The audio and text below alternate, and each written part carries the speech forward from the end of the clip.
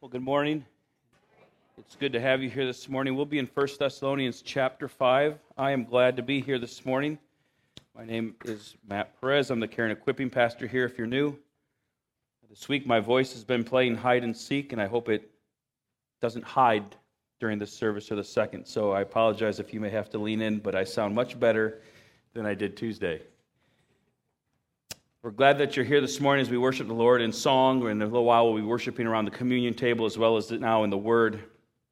And if you don't have a Bible or you don't have a phone or an app to access a Bible, there are some on the chairs around you. Please grab one. It's our gift to you. We pray that you take it home and be just blessed by that.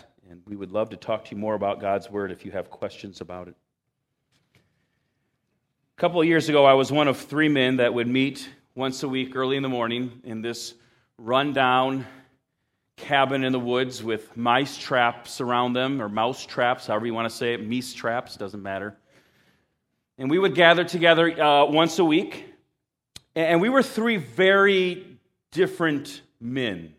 In fact, we often joke that if we hadn't met in Christian circles, if we weren't saved, we would have met another way. One of the men was not very literate, a factory worker, and I'm not knocking on factory. I mean, he just was not very literate, loves the Word of God. He is as faithful a man as I've ever met in terms of wanting to read and understand the Word of God, but he doesn't read well.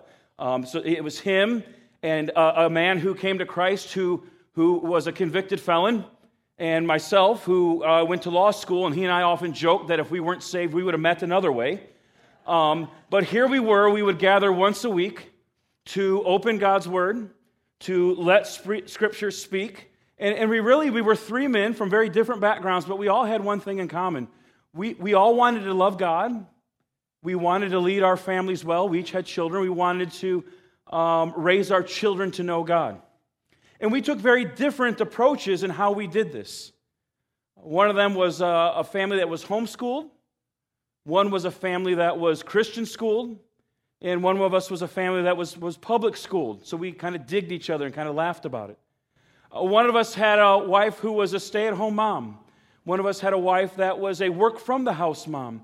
And one of us was a home that had a wife that worked outside the home. So we had these very different backgrounds. We didn't always see eye to eye on what we let our children watch or listen to, or what we thought they should or shouldn't be reading. And we saw these as secondary matters that we set aside because we knew something.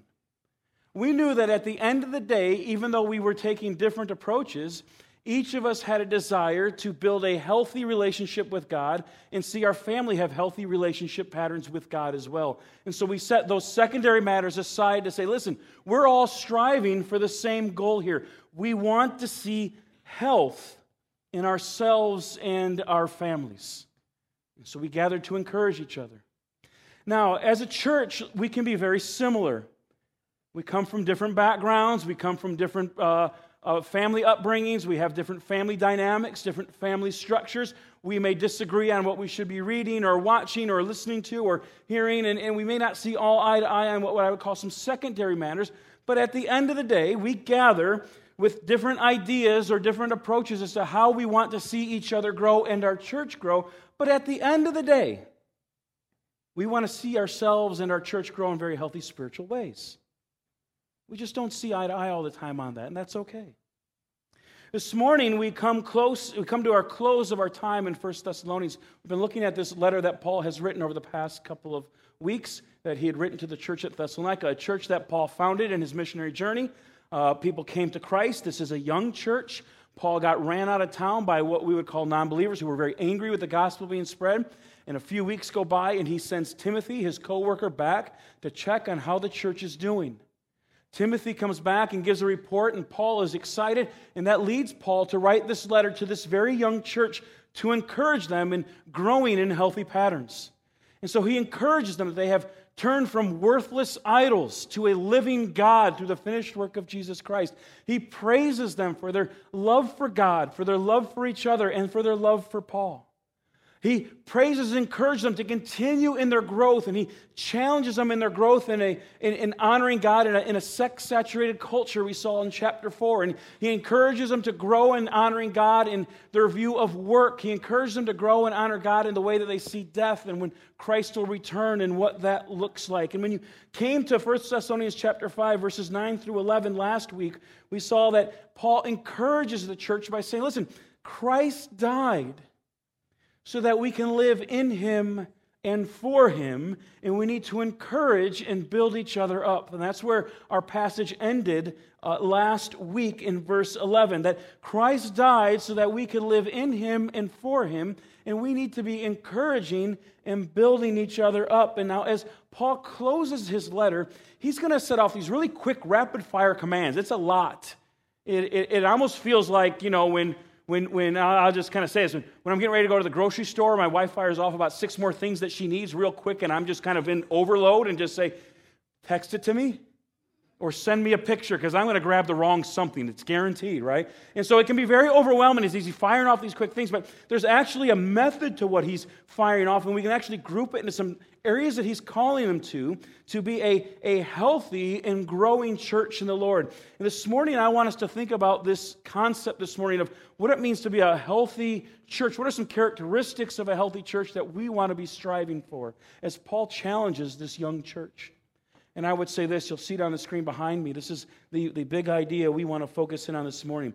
A healthy church consists of healthy Christian relationships. And I should have inserted the word healthy Christian biblical relationships, where we make much of God as he shapes us for his glory. We're going to unpack this in a moment.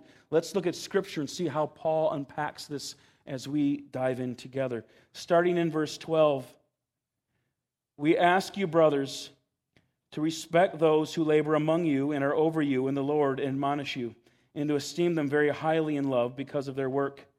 Be at peace among yourselves, and we urge you, brothers, admonish the idle, encourage the faint-hearted, help the weak, be patient with them all. See that no one repays anyone evil for evil, but always seek to do good to one another and to everyone. Rejoice always, pray without ceasing, give thanks in all circumstances, for this is the will of God in Christ Jesus for you.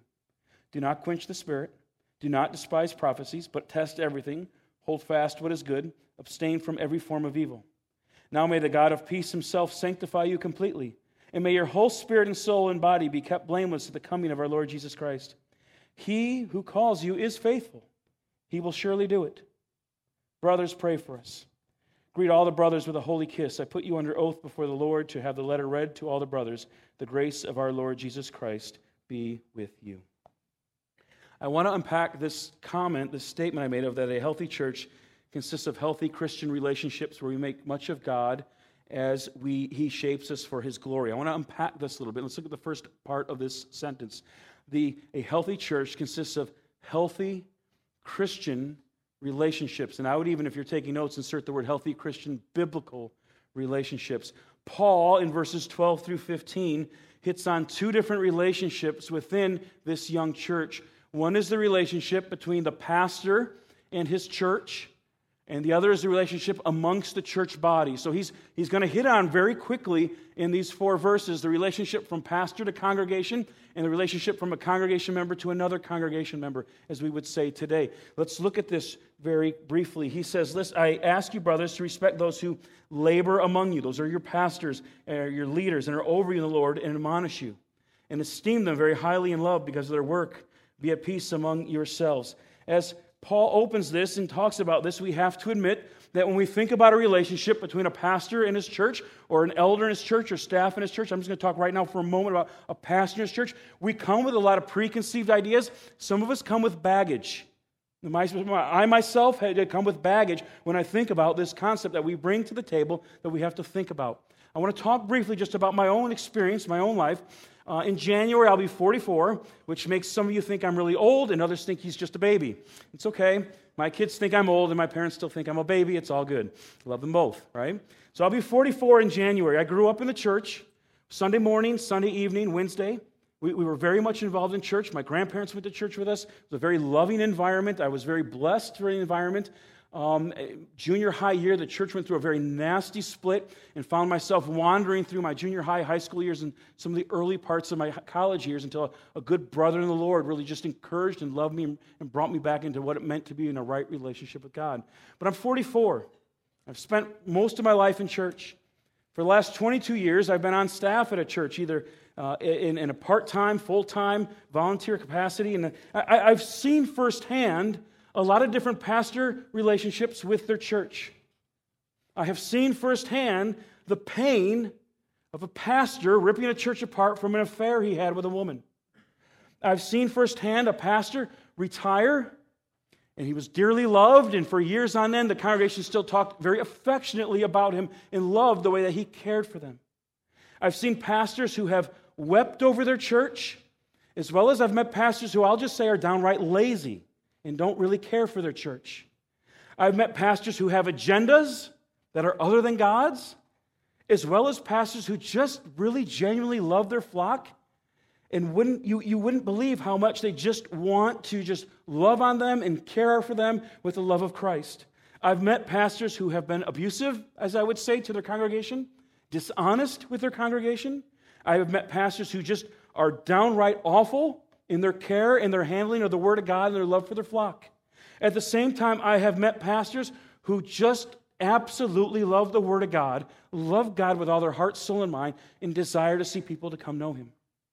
In my own time as a pastor, I have been praised, I have been thanked, I've been encouraged, I've been loved, I've been chewed out, I've been yelled at, I've been gossiped about, I have been lied about, I've had my family gossiped about and lied about in very painful ways. I've served with elder teams that have simply rubber-stamped messages that pastors wanted to do. I've served with elder teams that said, it's my job to protect the church from the pastor, and have been just downright nasty. And I've worked with elder teams that have simply loved God, loved His Word, loved the church, and wanted to work with the pastor to encourage and equip the church. I share this to say, when we come to the topic of what a pastor's role is with the church, we all come with preconceived ideas and we come with baggage, and I don't exclude myself from that. But at the end of the day, what I want us to do is set aside what we think a pastor should be doing, how we may have been wounded by a pastor in the past, how I may have been wounded by congregation members in the past, and I want us just to think about one concept, and it's this. The health of a church is very much intertwined with the health spiritually of their pastors. It's not a mistake. It's not a coincidence. When you have spiritual, healthy leaders, and I'm going to expand this now to pastors, staff, elders, when they're in spiritually healthy places, you have opportunities for your church to be in spiritually healthy places. On the flip side, when you have spiritually unhealthy leadership, it can infect a church like nobody's business, dishonoring God. Now, in saying that, we look at verse 12 and 13, and we understand that a church's health is very much intertwined with the spiritual health of the leadership. Listen to what Paul says as he encourages this church. He says to respect those who labor among you. Those are the pastors, and I would include now I'm going to talk about our pastors and staff and our elders. He says, respect them that labor among you and are over you in the Lord and admonish you. So regardless of what you think a pastor or a staff member should be doing or an elder should be doing, let's just look at a couple things that Paul says here. He says, number one, he says that the role is to labor among you. That word labor means to toil, to work hard. That your pastor, your elders, your staff, they should be working hard. Working hard at what? Well, look at what he says in verse 12. To labor among you and are over you, and they admonish you. Regardless of how you think a pastor or a staff or elder should be operating, what you should understand and expect is this. They're called to toil in the leading spiritually in the Word of God. They're called to toil and to work hard in the spiritual leading and correcting, admonishing in the Word of God. You should expect that from your church, pastors, staff, and elders, that they would work hard at understanding and leading the way in opening the Word of God and looking to live out the Word of God and to share it, which means sometimes it's not always enjoyable to hear both encouraging as well as corrective aspects of God's Word. When I think about this concept, I personally am drawn to Ezra chapter 7, verse 10. When I first got into ministry many years ago, I was sitting in a classroom and had a professor talk about Ezra chapter 7, and it changed my life. Now, in Ezra chapter 7, Ezra is a priest in the Old Testament. Israel was in Babylonian captivity. They came out of the Babylonian captivity, and Ezra was one of the men that was called to lead in the spiritual reformation, bringing the group of Israel back to God in Israel after they had been sent out in captivity for their sin. God's brought them back, regathered them, and Ezra is one of the men who's called to lead the way spiritually in calling them back to God. And in Ezra chapter 7, God tells us that Ezra was found favor from the Lord. Now, when I'm reading God's Word and I find that somebody's found favor or are found to be joyful in the sight of the Lord, I want to lean in and see what is it that this individual is doing that is drawing God's favor, because that's what I want as a man of God, and when I'm leading in a church, I want God's favor. So what was Ezra doing that he had that? And when you get to Ezra chapter 7, verse 10, it's not going to be on the screen behind you. It says this: Ezra set his heart to study the law of the Lord and to do it, and to teach his statutes and rules in Israel. There are three things that Ezra was doing here as he was leading. I'm going to talk for a moment for our staff that's in here and myself and for our elders that are amongst us. Listen to the progression that Ezra has here. He dedicates himself to diving in and studying God's Word to understand it. And this now, though, is where most individuals, when they fall, they really get it wrong, and it's this. They go from studying it to, I want to teach it. But when you look at Ezra 7:10, and I would encourage you to look it up when you get home, there's a middle step that we sometimes miss that is so crucial. Ezra set his heart to study the law of the Lord and to do it. He applied the Word of God to himself. And as he was working it out, he was teaching it to others. Ezra was called to study God's Word, to live out God's Word, and to teach God's Word. If you are an elder or a staff member or a pastor, if you are praying for your elders or your staff or your pastors, pray that they would be men and women who are not only studying God's Word and teaching God's Word, but looking to live out God's Word in the process. Paul says, as they do this, verse 12 and 13, as they labor among you, as they lead you and admonish you or correct you, and we're going to talk more about the Word of God in a little bit, he says in verse 13 that you are to esteem them highly in love because of their work, that you are to respect them and love them because of the labor that they're doing. So look at what Paul is saying is the relationship between a pastor and his church, or I'll even expand it to say your staff and your elders in your church. He says, listen, it's the job of the leadership to open up the Word of God, to labor hard in bringing you the Word of God, to teach you the Word of God, to let it guide us, to let it correct us, to let it be the authority in our church, and to encourage us even when it doesn't feel comfortable. And in return, church, you're to respond by praying and loving and encouraging your church pastors and staff and elders in this area. You want to have a healthy, dynamic church, I'll tell you what, and I'll tell you firsthand as a pastor, don't grow weary of praying for your leadership in your church to be growing in these areas, in the leading, in the sharing, and the living out of God's Word. It is the beginning of the healthy model of a church. Paul says, look what he says in verse 13. When we do this, there's peace. Insert now joke of every church fight you've been in at a business meeting, right? And some of them are not so funny. This doesn't mean we follow blindly pastors or staff or elders. We're all flawed individuals who are redeemed by Christ, who are working out our salvation still. But also doesn't mean we have to be at odds with them at every moment. Paul says, listen, a healthy church consists of healthy Christian biblical relationships. That includes a pastor, and I'm going to expand that to staff and elders as well, to their church. And then he switches gear in verse 16 and says, but there's also the need to have healthy relationships amongst church members, amongst the body. Look what he says in verse 16. We urge you, brothers, admonish the idle, encourage the faint-hearted, help the weak, be patient with them all, see that no one repays evil for evil, but always seek to do good to do good to one another and to everyone. Paul doesn't just hit on a pastor-church body relationship. Instead, he transitions now to relationships amongst the body. And notice what he does here. He's showing us that the spiritual care and the oversight of the body is not just belong to the pastors. It is a collective thing that we do together. He says, I want you to admonish the idle. It means to warn the undisciplined. It means that we are pastors, staff, as well as church body members, called to be in healthy relationships where we can open up the Word of God and encourage and even challenge and correct when necessary each other biblically and lovingly by the Word of God.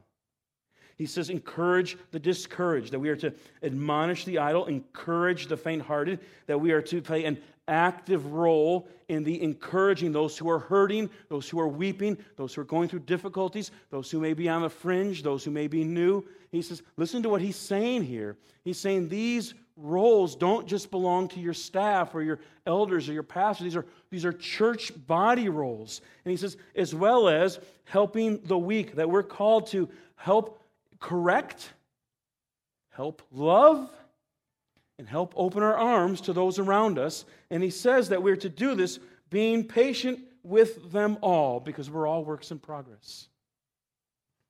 We're all becoming conformed more and more to the image of God by His Word. But we're invested in each other for the long haul. We're invested in each other not just for a short season or when it feels convenient or when you're just telling me what I want to be heard because I want to be stroked. We're in this for the long haul. Or to sing a really bad high school musical, we're all in this together, right? I'm not singing and dancing because life's not a musical. Unless I really want to embarrass my kids, and I don't. Okay? Now, he says, don't repay evil for evil, but look to do good. Notice, as I'm talking about this, though, I want us to think about a healthy Christian biblical relationships. Because it's possible for you to be a part of a church for many years and have good relationships, but they're not biblical Christian relationships. It's quite possible for you to connect into a church with very surfacey relationships, very long-term surfacey relationships, very long-term, and I'll just call them stroking relationships. And that's not what Paul is calling us to.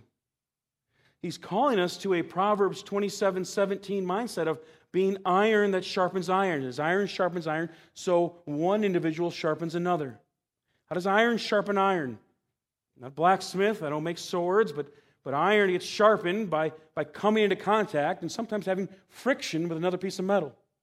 And sparks are flying. That's sometimes part of the breaking off of the impurities and to make this an instrument that is able to be used for its purpose. It's part of our growing together and being in biblical Christian relationships is being in relationships where we can be open with each other, loving with each other, that we could, as he said earlier, we could care for the weak, that we can care for the brokenhearted, but we can also admonish or correct one another, that we can be in relationships where we open the Word of God and we can say, brother, or sister, friend, I don't think you got it right here. Can I lovingly challenge you to think about something? But at the same time, you're giving them freedom to do that to you. I would encourage you, if you don't have them, to seek out, pray, and look to invest in relationships within your church body that are Christian, biblical, healthy relationships where God's Word is at the center. Not only is it at the center, but it's the authority. And you're willing to open it up and give them permission to speak into your life as they give you permission to speak into theirs. Which, as we saw earlier, sometimes means weeping with them, but sometimes it means correcting them. Notice what Paul says. This is the job of the entire church. And your pastors, this is what he's showing you in the first couple of verses, it's their job to lead in this manner. To be willing to open the Word of God and let it speak. A healthy church consists of healthy Christian biblical relationships amongst their staff, pastors, elders, as well as amongst each other as we work together and labor together to glorify God. Which brings me to the second point. A healthy church is one that makes much of God. Let's look at verse 16. He says, "Rejoice always, pray without ceasing, give thanks in all circumstances, for this is the will of God in Christ Jesus for you. Do not quench the spirit, do not despise prophecy, but test everything. Hold fast what is good, abstain from every form of evil." Okay, let's look at a couple of things here. Number one, he calls us to live in joy in these relationships. Now listen, a healthy church not only has healthy relationships with leadership, it not only has healthy relationships amongst each other, a healthy church is one that has a healthy relationship with God. And one that begins, as Paul begins to fire off some quick reminders of living a life that is rooted in joy. To be thankful in all circumstances. Now, he doesn't say be thankful for all circumstances, not for, but in. There's some circumstances in this world that are very painful. Paul's not making light of them, and neither would I. It's difficult to find joy in the midst of cancer. I've wept watching men and women who have loved well, spouses with dementia, who don't remember them and they have a lifetime of memories together. That's hard to find joy in. It's hard to find joy in cancer. It's hard to find joy in empty wombs. It's hard to find joy in broken marriages and broken relationships between parents and children. There's a lot in this world that is very difficult to find joy in because we're in a broken world. He's not saying to find joy for these things, but in these things, can you find joy? And I would say yes, and here's why. I would encourage you to work your way back up to verses 9, 10, and 11, where God has reminded us that if you are in Christ, you are not destined to wrath, but you are destined to life in God in eternity. Right? So if you understand, Jesus Christ came to live a life of perfect obedience to the Father, where we don't, and he lived in perfect obedience to him, and in the end walks to the cross and says, I want to offer my life, my death, which is the penalty for sin from God's word. I want to offer my life as a penalty for their sin, and in exchange, I want you to count my righteousness to their account, and you count their sin to my account, and God says, yes. And if you come to understand who Jesus Christ is, you've moved from enemy of God to child of God. It's the greatest title you can ever be given. And if you don't, I implore you, as Paul would say, to be reconciled to God. And I would encourage you, before you leave today, take some time to ask someone who brought you, or someone you see here who's on staff or walking around, what it means to be in a relationship with God. We would love to talk to you. Now, why can we have joy in the midst of broken circumstances? If you're in Christ, here's why. Because if you're in Christ, the cancer, the broken relationships, the dementias, the empty wombs, this is as bad as it's going to get. Welcome to your hell. Heaven is awaiting you in Christ, and you can have joy because this isn't the end. Now, on the flip side, I'm going to just speak very lovingly and openly if you don't know Christ, and I'm glad that you're here. Hear me and understand this. The brokenness, the cancer, this is your heaven. Apart from Christ, this is as good as it gets. Because what God has told us, and what Paul has even shown us earlier, is that those who are not in Christ are destined to God's wrath, which is, as we've unfolded Scripture and look at it, much worse than anything we're going to see here on this earth. And so I don't say it flippantly to say, welcome to your heaven, but this is what it is if you don't know who Christ is. I would implore you to be reconciled to God. Paul says, be joyful, but find joy in these circumstances, not because they're going well, but because we have, verse 17, we can pray without ceasing. We can take our pains to God. He is ever present there for us and waiting to hear from us. We're not left alone to figure out this world. We can give thanks in all circumstances because we are not destined to his wrath. Well, how do I do this? How do I have a heart that allows myself to find joy even in the midst of painful circumstances? Well, look at verses 19, 20, 21, and 22. We need to let the Holy Spirit and the Word of God lead. Look at verse 19.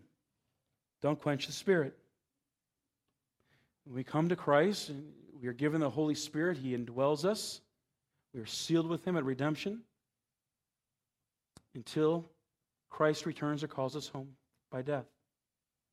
We are sealed with the Holy Spirit that is actively working in our lives to shape us, to mold us, to correct us, to encourage us, to walk alongside us for God's glory. And we let Him lead when we open up God's Word and it speaks and we surrender to it. Verse 20, he says, do not despise prophecies.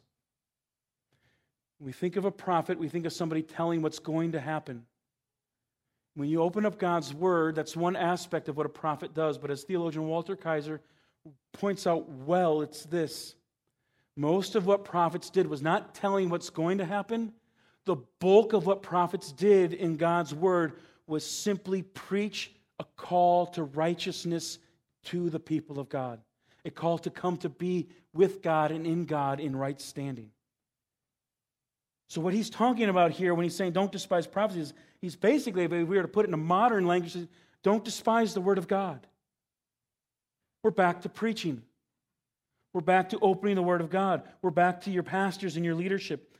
Don't despise them for opening up the Word of God and speaking truth. In fact, you should be their biggest encouragers to be doing so and leading us in that manner.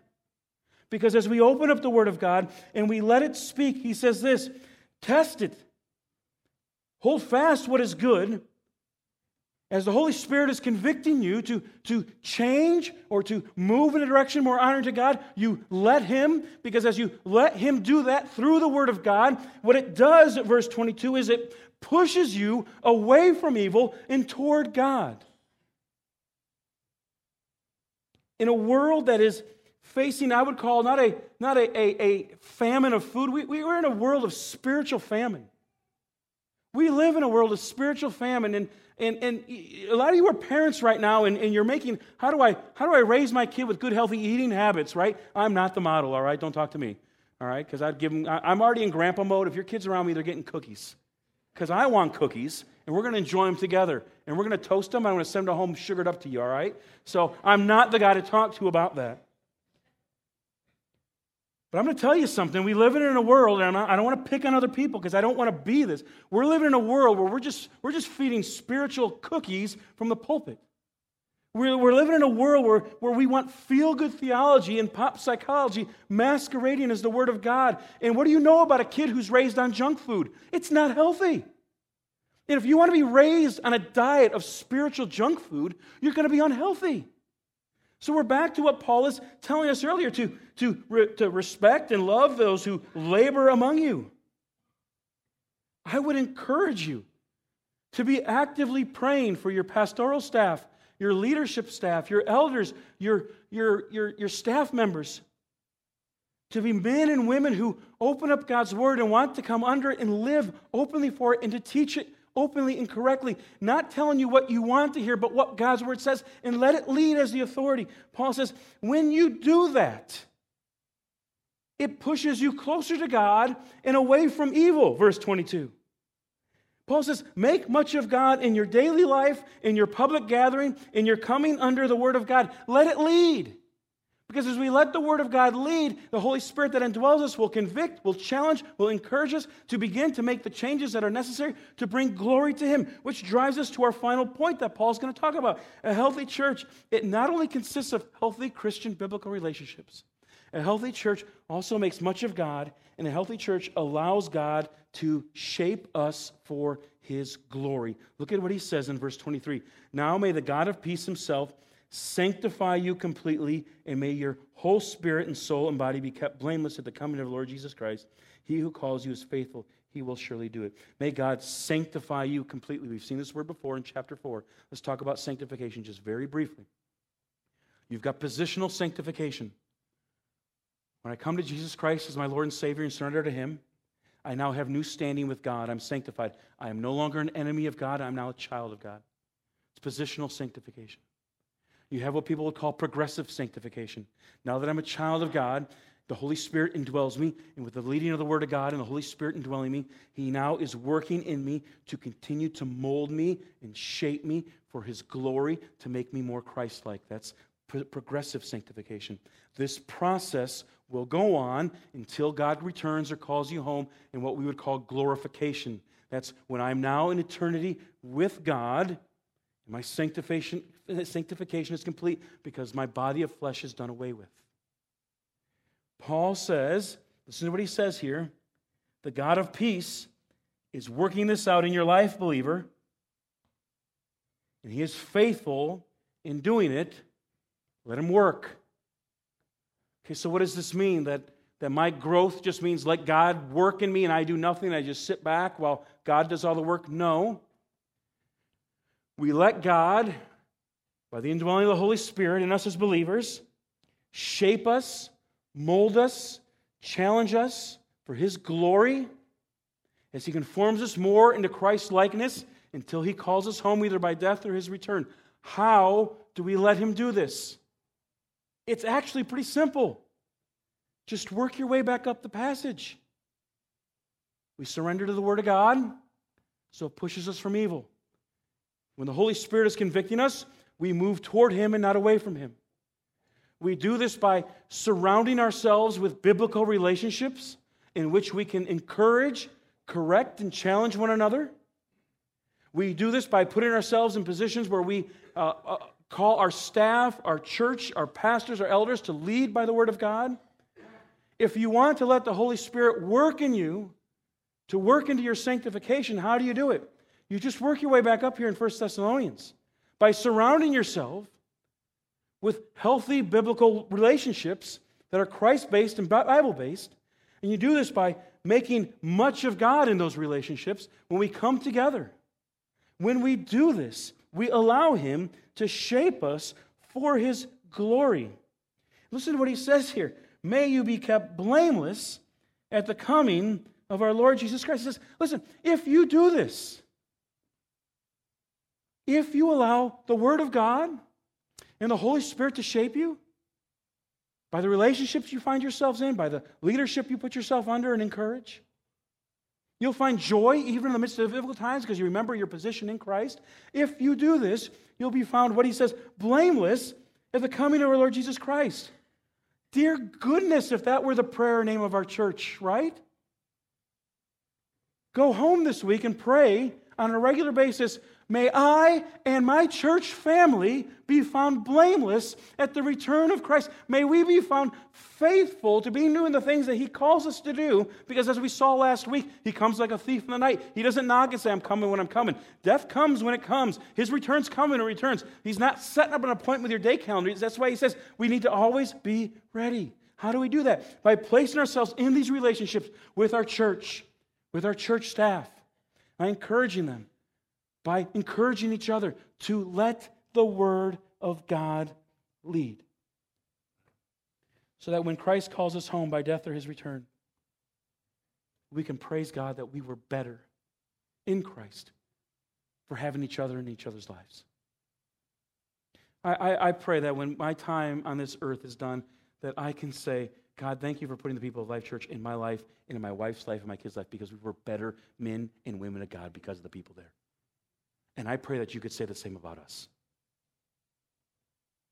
I pray that we can have hearts that are moldable for his glory, that we would make much of him, make much of his word, and let the Holy Spirit guide us and use our pastors and our leaders and our staff to strengthen and encourage each other with the word of God so that he may be glorified, so that when our light shines in this community, we don't point to how clever we are, how resourceful we are, how smart we are. We simply point to God and say, all glory be to Christ. Brothers and sisters, we are merely spiritual bankrupt beggars looking for spiritual food, and by God's grace and glory, somebody showed us the spiritual bread line. And our goal is to go out and point people to that bread line. May we be found faithful at his return or his calling us home, because we were men and women that said we will let the word of God lead, and we will come under it and glorify him through our teaching and living it out. Please pray with me. Heavenly Father, we praise you and thank you for this time that we can pause and just say thank you for the time to go through a letter to a young church. Lord, as we have journeyed with Paul on the Thessalonians over the past couple of weeks, Lord, we have seen calls to be, as we have put on the screen behind us each week, faithful. faithful to you, faithful to your word, faithful to each other, faithful to allowing the Holy Spirit to guide and correct.